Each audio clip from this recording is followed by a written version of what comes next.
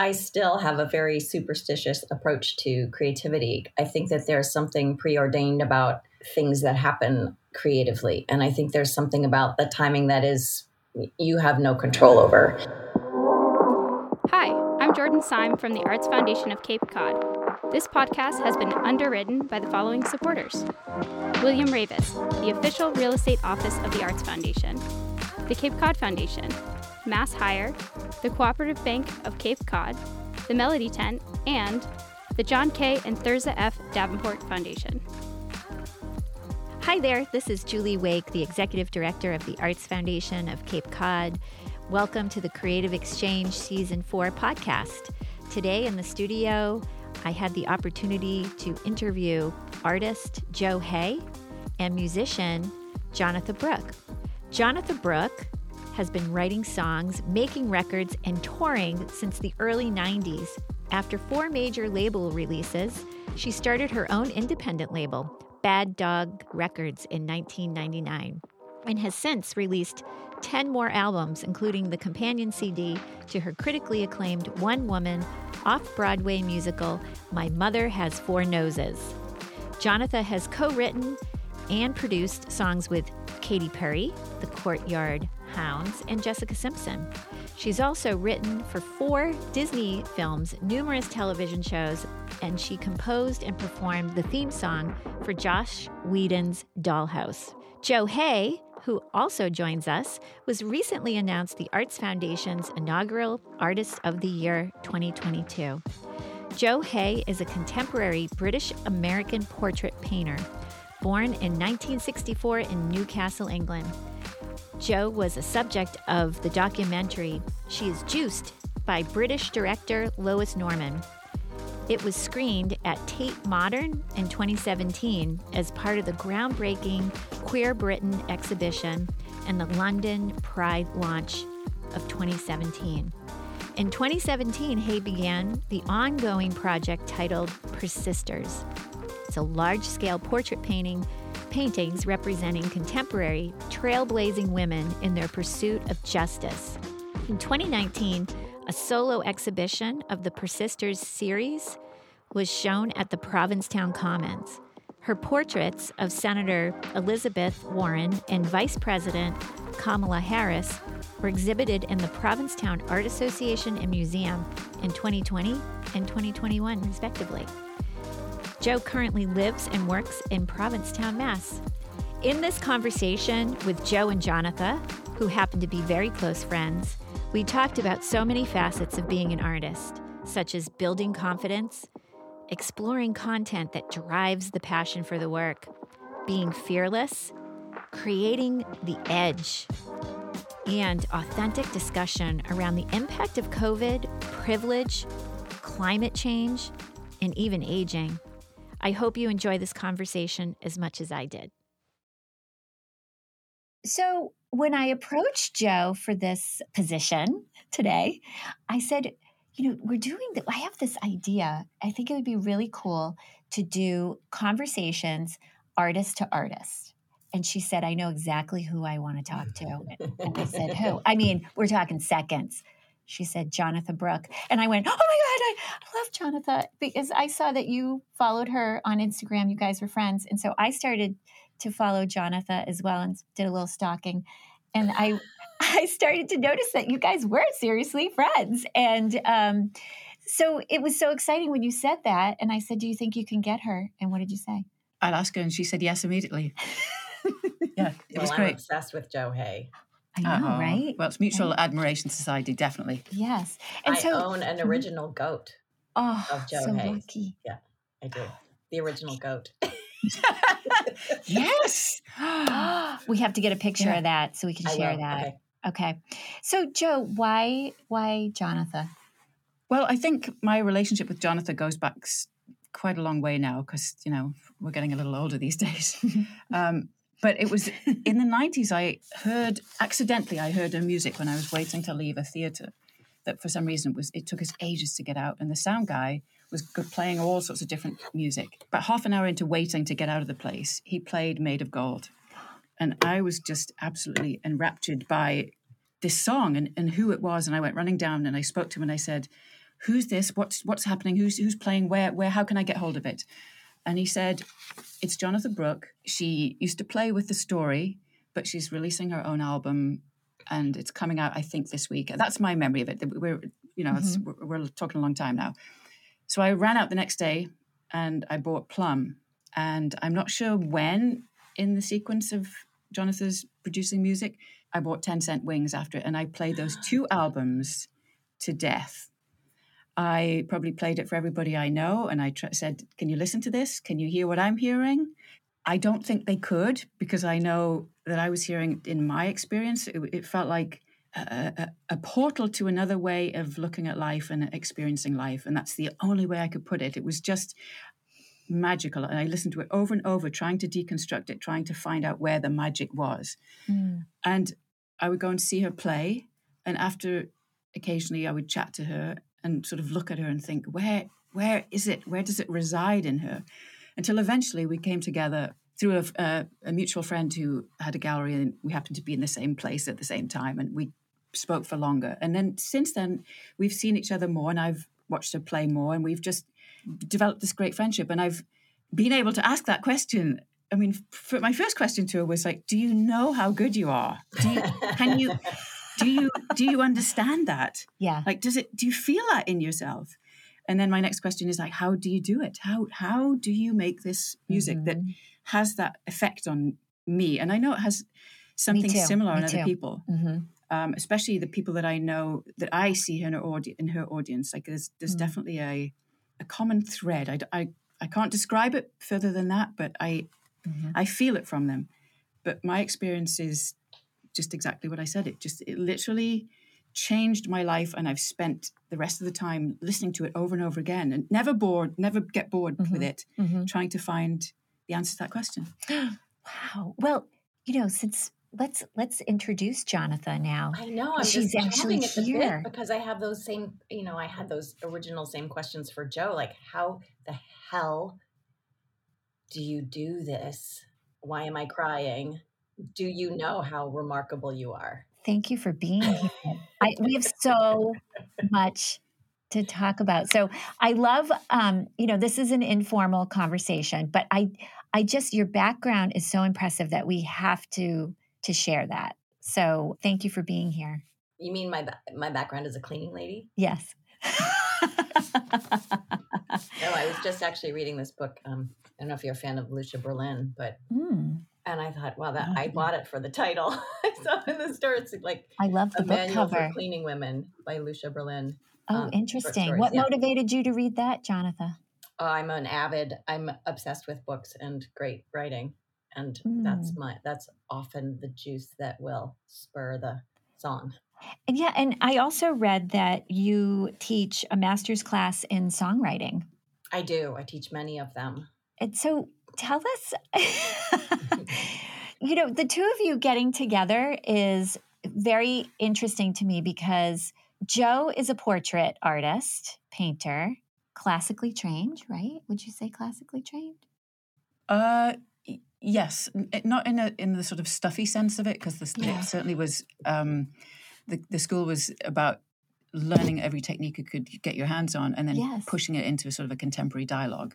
Yeah. So yes, but yes, there was a lot of technical training. And Jonatha, can you tell us a little bit about your background? And I heard you were a dancer. I was a dancer. I am more trained as a modern dancer. I started with ballet when I was 6, and when the family moved to London. My dad was a journalist, so in some ways I am more qualified to be a dancer. I am really, really highly trained. I am not trained at all in music, and I sort of made it up as I went along. And that's one of the things that I talk about a lot in my workshops, is that for better, for worse, whether you're trained or not, you are the product of your own limitations or that become strengths. So for me, not having been trained has become a signature. Not having had guitar lessons has become the reason I compose the way I do, the reason I tune my strings on the guitar the way I do, because I was just looking for sounds that I heard in my particular brain world. And I found them by tuning my guitar differently. And I found a way of composing for my particular voice, my limitations as a singer. And that became the way I sound. And I think it's unique to me for those reasons. And I think we all, trained or not, we start out imitating the things that we are obsessed with and love. And then little by little, that sort of gets melded into our DNA and our outlook. And then hopefully we work at it hard enough that it becomes our own sound, our own way of seeing things and way of singing things. And we don't sound like the person that inspired us originally. Yeah, I would absolutely agree with that in the same process for painting. I think in my development, because I did similarly to you, I sort of spent most of my, 20s and 30s and halfway through my 40s before I went to grad school. So I was what I felt like bumbling around trying to find how to paint. And I think in the end, what grad school actually taught me was about what to paint. I'd spent enough time actually practicing it, but I didn't trust myself until I went to grad school and got the light shone in all the corners that I thought I was missing. And I realized, no, it's not the technique that I've been just, I've got to do another one to get better and better. It's the content. It's what do I now do with this practice of painting? How do I make it into something? And it gave me the courage, I guess, to say enough of being the student, and now you have to be the painter and or the teacher occasionally. But I wanna say something else about that. It's something that is, I still have a very superstitious approach to creativity. I think that there's something preordained about things that happen creatively. And I think there's something about the timing that is, you have no control over. Yes, I do try to be disciplined, but I'm terrible at it. And songs come when they come. And I think that the whole fact of my becoming a songwriter, late, I was also sort of late to the game in a way, but there was all this stuff compiling. There was this body of other things that all contributed and became composite into the way I tell the stories when I write a song. So I think that's kind of what Joe's saying. Like, so I had all of this dance training, and I went to college, even though I really wanted to stay in New York and keep dancing. I went to college and I got a degree in English literature. So, and my whole family are writers and teachers. So the word, the written word is sacred in our household. So that was this whole melange of, yes, you can be a dancer, but you still must study. You still must go to college. You still must form sentences creatively and well, and speak diligently. And so I had all of this swirling obsession. There was this movement, and being someone else's clay was just so exciting to me as a physical being, as a dancer. But there was also these words. And then all of a sudden I took this composition course in college where I was the boss of creating a new song. And it was like being struck by lightning. So all of that stuff compiled into like, wait a minute, I can write songs, and I can add all the weird harmonies that I've been singing along to James Taylor and Neil Young and Loggins and Messina all these years. I can be the boss of my own songs. And then that became this thing that, again, like, it is the signature of why and how I do the thing I do. And so I guess my question for Joe is like, okay, so you had all this training, you had this stuff, and it was swirling, whatever. And then, like, how did you figure out the oil? How did you figure out these portraits, man? Like, with the color and the shadow and it's just insane. Oh. Well, I could say the same thing to you, actually, because it just feels like it's that elusive thing that I can't, it doesn't matter how many times I listen to your music, I cannot figure out. I mean, to just say how you do it is so clumsy. It's not even about how you do it. It's how it has the effect on me that it has.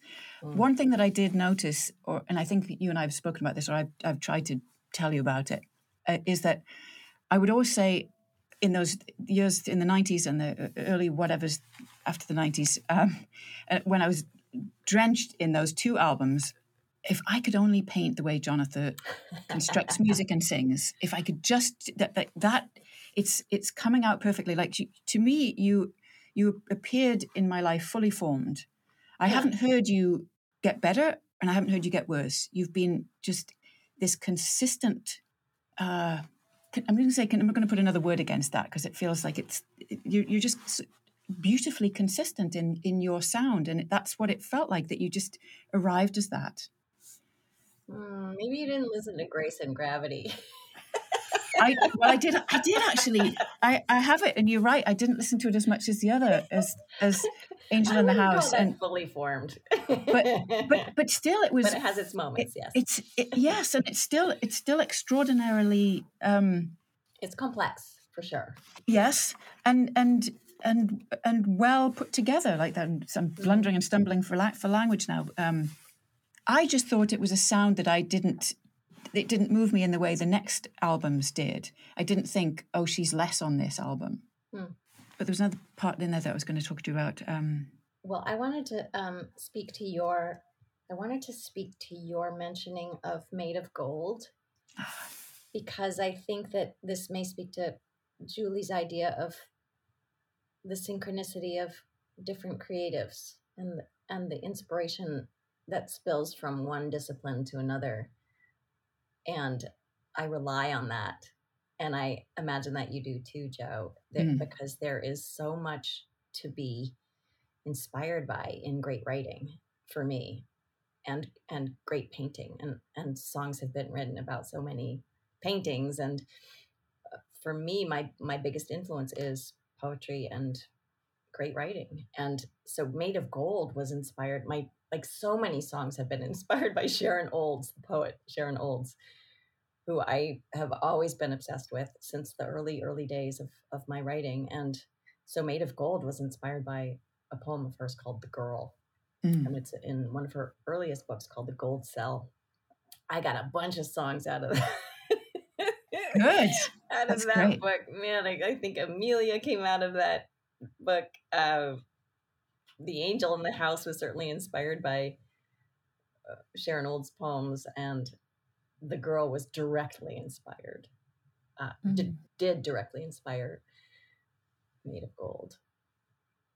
One thing that I want to just say before I forget about it too, in that realm of analyzing your work to understand where the essence of it lay and how you, which I don't think you can. I think that's the art. That is the magic of it. But I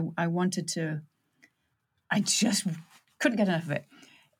When I did look at it in terms of painting, and again, you and I have said, or I've said this to you, to me, a successful painting has a lot to do with the edges in the work, like how one piece of paint comes against another piece.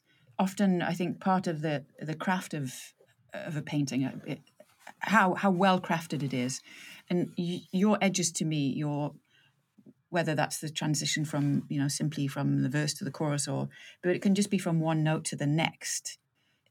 Your edges are fabulous always, and that's I think maybe that's one area of great joy for me, that I just listening to you move from one passage to another.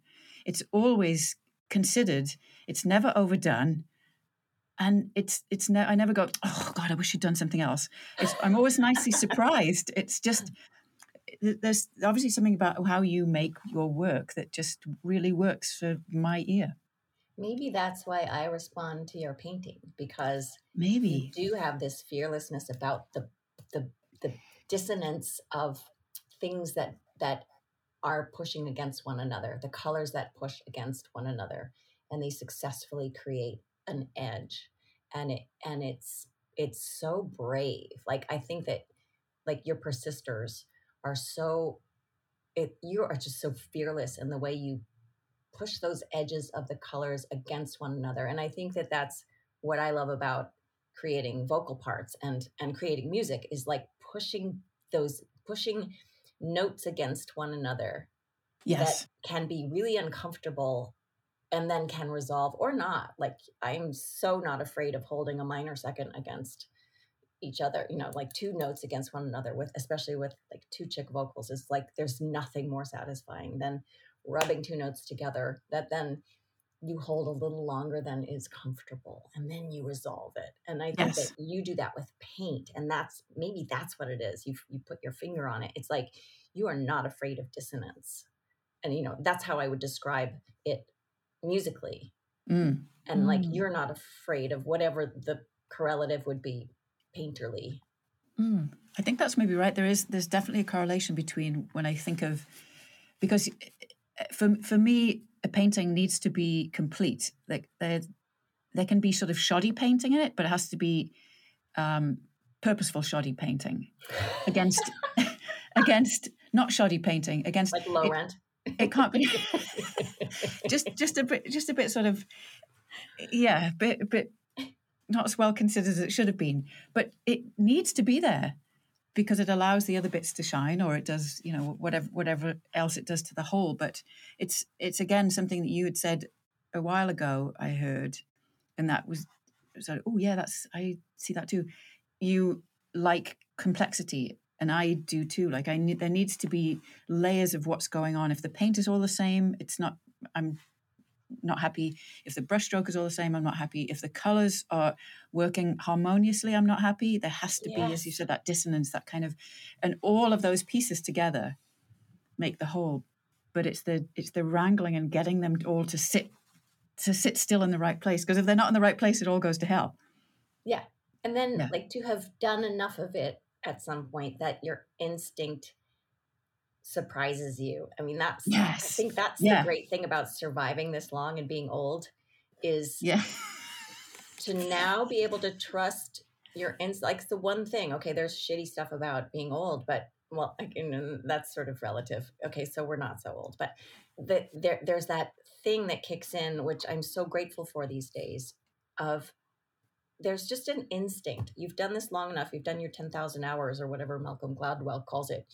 And you will throw that hideous green down and it can kill, it kills it. Like it's the thing, it's the green. And part of you is like, wow, that's a hideous green. And then you see it and you're like, damn, I'm good. Like that, I nailed it. Mm-hmm. And that happens once in a while, not often enough, but it happens once in a while with composing, where they're like, wait a minute, I can't do that. That's like, it's a little cringy. And then you're like, no, it's not. It's awesome. I win. Yeah, that's it. Definitely. Mm-hmm. Since we're talking about dissonance and complexity and those types of things, I'm curious, you're both very socially conscious. You both have pretty strong voices in, kind of the world through your art. What's been kind of Persisters is kind of the big project that you've been working on, but like, how is what's going on in the world influencing, how you make decisions with your work? Over to you, Jonatha, first. Well, I do feel a great sadness, and I sometimes feel a little immobilized by the fear of how long this strange trough in our particular experiment will last, that things will not get better socially, politically for a very, very long time.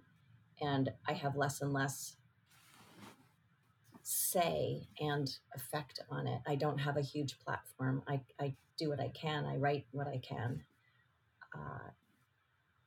But I do feel a great sadness. And I'm not sure how to fix it. I think that globally we've come through an incredible trauma, that has touched everyone.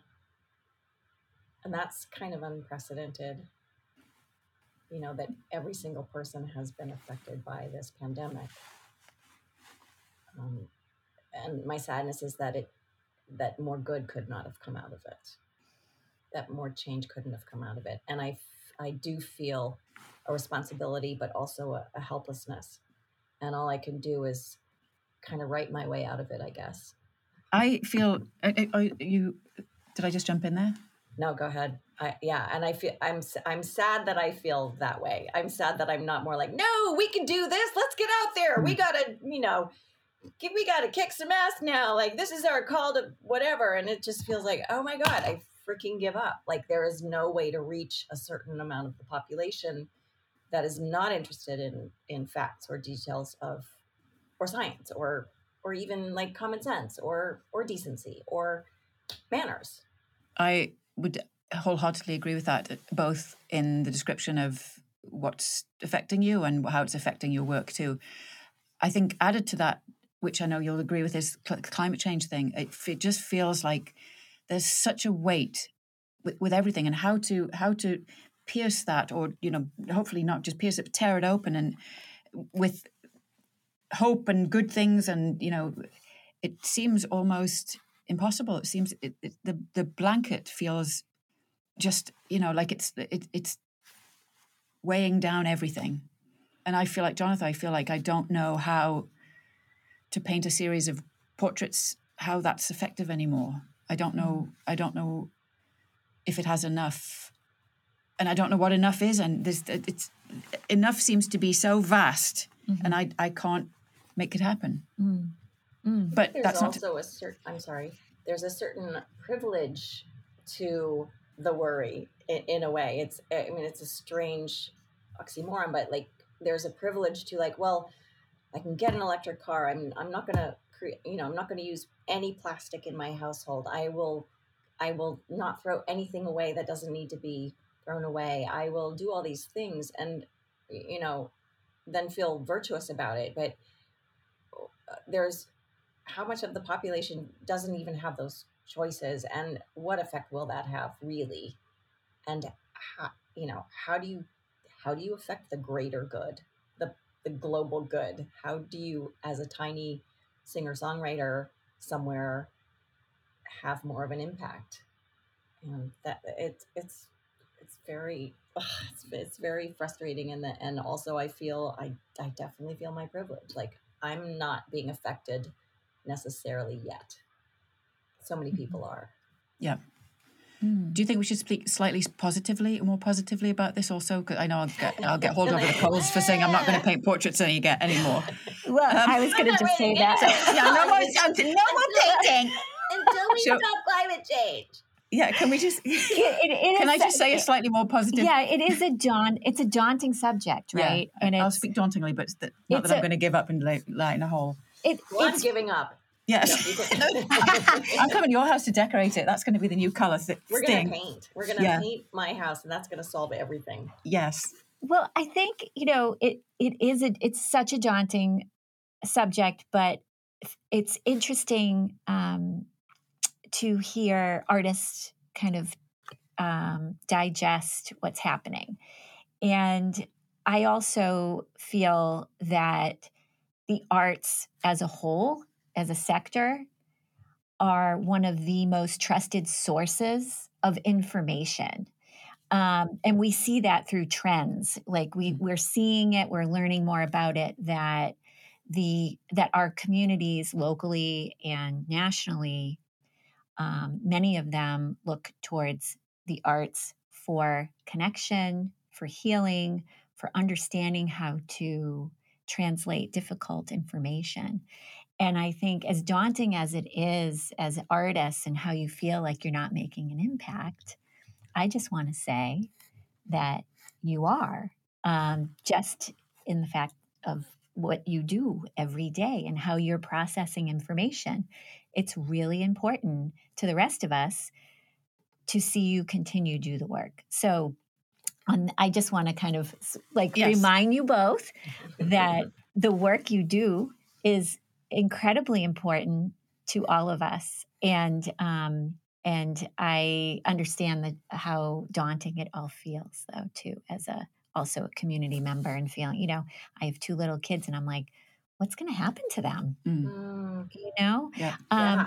So, but, bit by bit, it's these connections like today that we make that fill our souls and keep us going. And, what were you going to say, Joe? You look like you have something on your mind. Oh, do I know? I just feel like I should be slightly more positive about that, because I do feel that weight, but at the same time, the half of me that, that this is what I do, but also I don't want to be a giver-upper either. But it is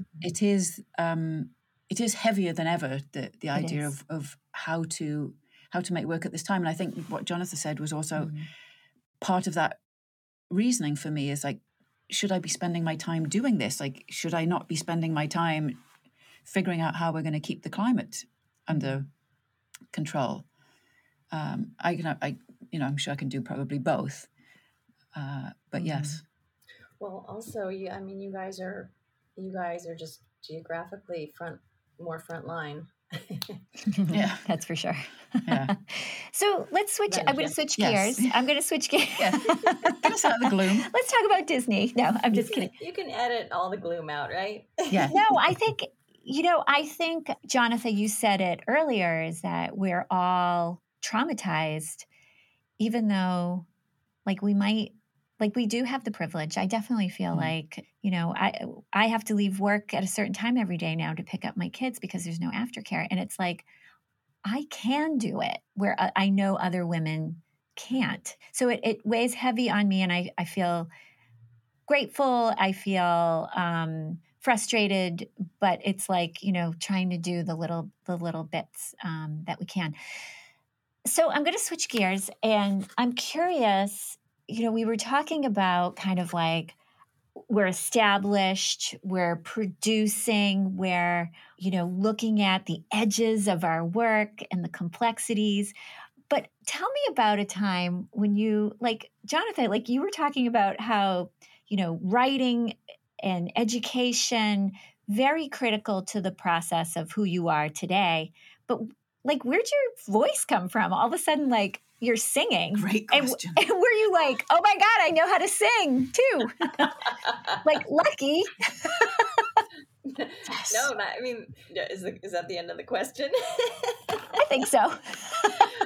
Well, often people don't believe me when I tell them this, but my early singing was really weak, was really awful. And I was always in the choir. I always had really good pitch. I could always sing in tune. And I had a rock band in 8th grade. I was in the school choir. I was in the a cappella group at Amherst College. I was in that choir.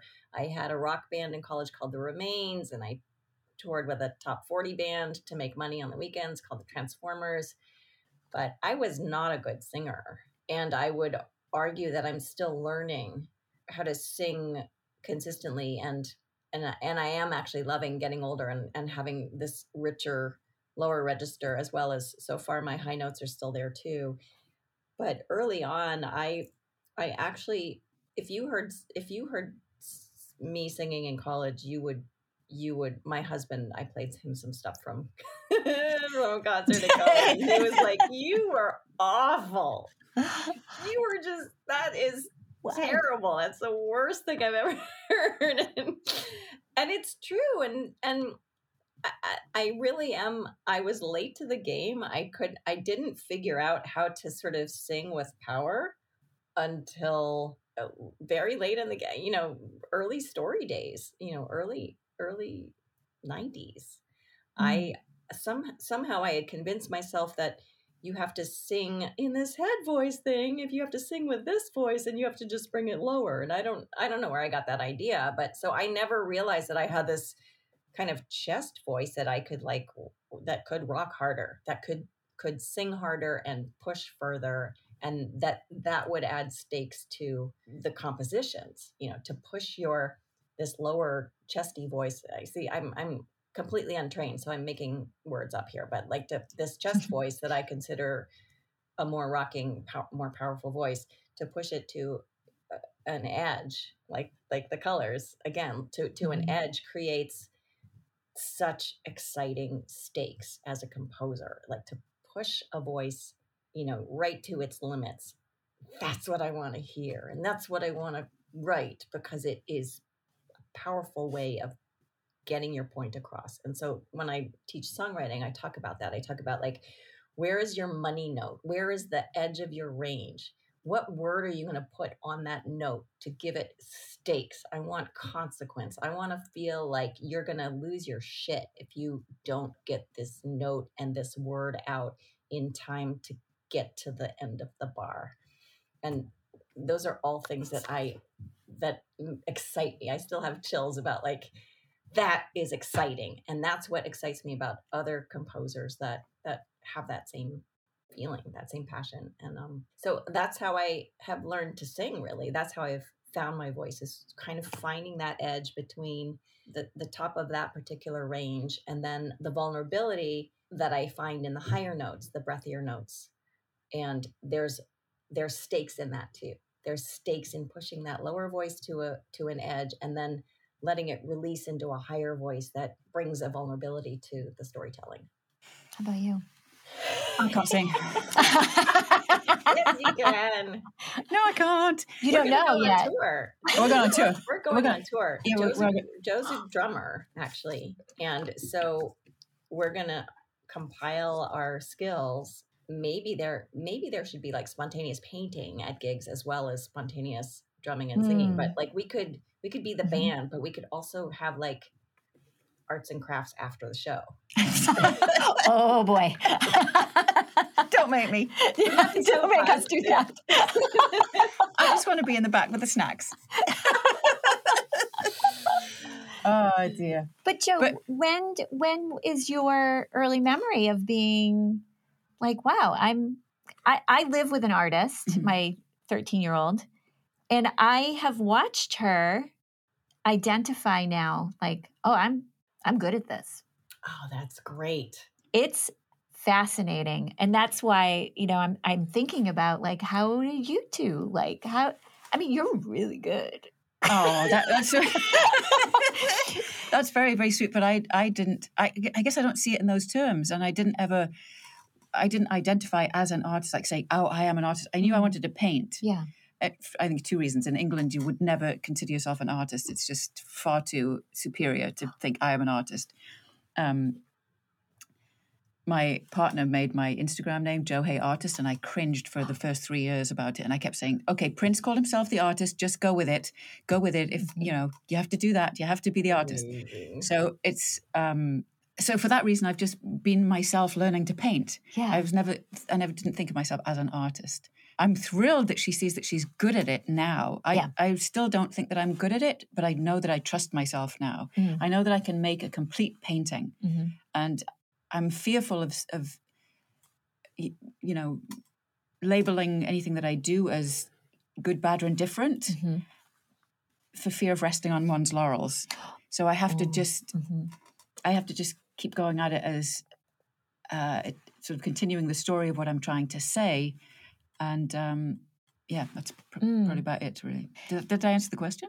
I think so. I want to ask about your 13-year-old daughter, and I want to talk about that time of life, which for me was so fraught and so terrifying, and I was so insecure and did not have that feeling of like, I'm a badass. I'm great. I'm really great at this. I didn't have that about anything at that age. And I commend you as a mom to have created a 13-year-old that's like, I'm freaking great at this, and I'm psyched. And that gives me hope. I look at her and I say, I think, here's the future of women and women that have something to say. And I don't know, I wish I could take all the credit, but she's one of the nicest people I know. Good. And she's private and somewhat introverted and doesn't really care about sharing everything in her head, but it goes through her hand. So it's her head, her heart, and her hand that gets out, is what I'm observing. And Jonatha, I'm with you. Like, I'm totally fascinated by her because she doesn't consider herself popular. She considers herself an artist. And that is how she is identified and identifying herself. I think this younger generation, especially a younger generation of artists, definitely feeling that they do have a strong voice and they have to participate in a certain way. And so it's just, I don't really know, like, it's really interesting to watch. And I mean, she's not this overconfident, high energy person. She's comfortable. She's got this Fabulous. Comfort in herself. Perfect balance. Yeah. Yeah. Let's hope that next year she doesn't want to key my car because I say no to something. Who knows? But for some people, I'm like, she's still talking to you. That's I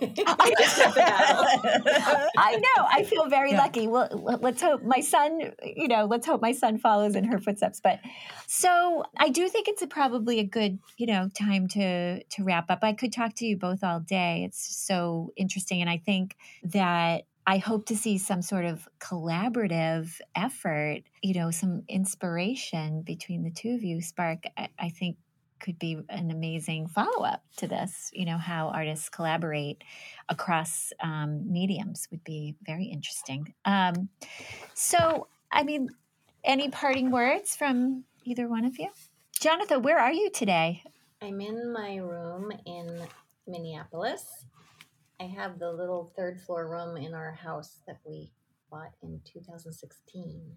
And it's actually warm now because we insulated it.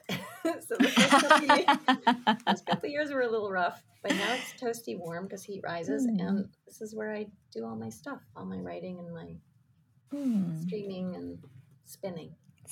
I love it.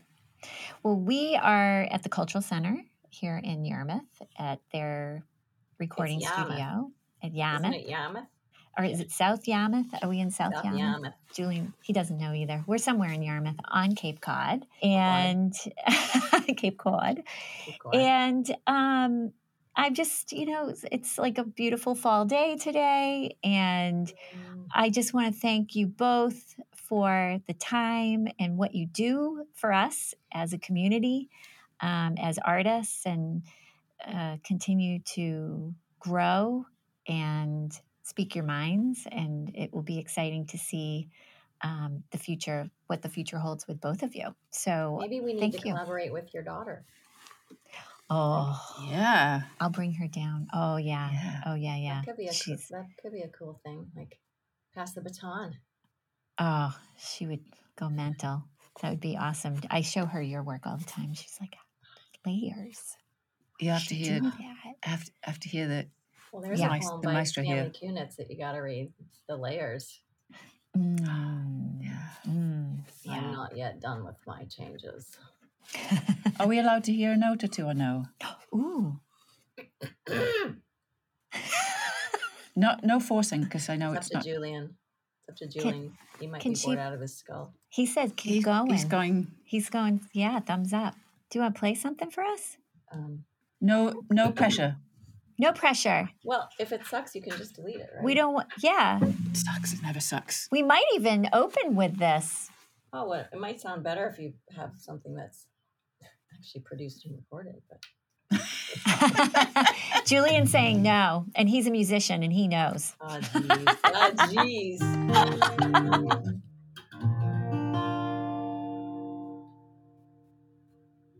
Put the gun down. Come talk to me. You got a lot of nerve. You're bitching about your freedom. You say you had it rough. Everybody got their cross.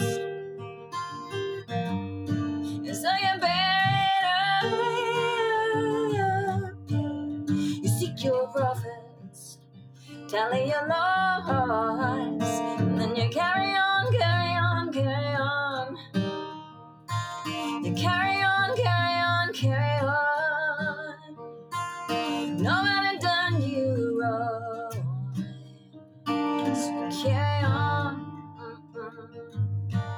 and you put the gun down.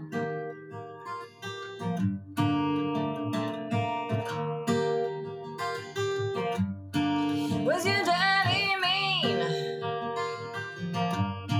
Your mama couldn't be saved. No one keeping you clean. Or is it just attention that you crave? Put the gun down. Nobody has to lose. You got no way out except forgiveness. So you better choose. Carry on, carry on, carry on.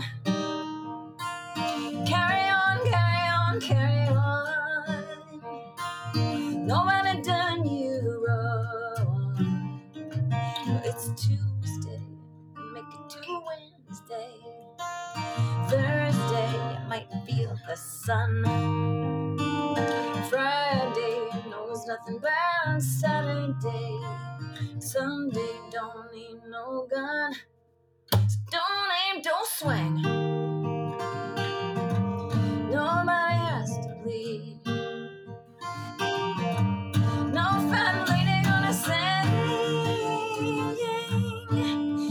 You may never get what you need. So you carry on, carry on. Carry on, carry on, carry on. Nobody done you wrong. Carry on, yeah, yeah, yeah. Carry on, carry on, carry on. Carry on, carry on, carry on. Nobody done you wrong. So carry on. Put the gun down.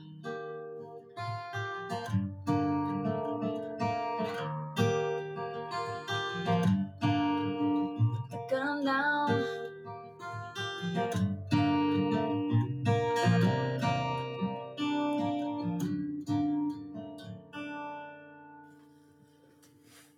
That was amazing. Amazing. Thank you for that. Oh my God. Yes. Like chills. Yes.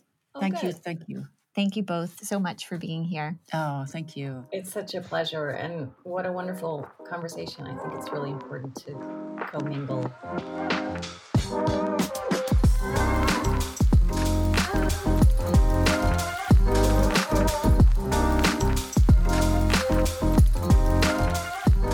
The Creative Exchange podcast is a collaboration between the Arts Foundation of Cape Cod and the Cultural Center of Cape Cod in South Yarmouth. Hosted by Arts Foundation's Executive Director Julie Wake and produced and edited by Julie and Loida at the Cultural Center, the series is an ode to the artistic process and its unique manifestation on Cape Cod and beyond. Thanks for listening.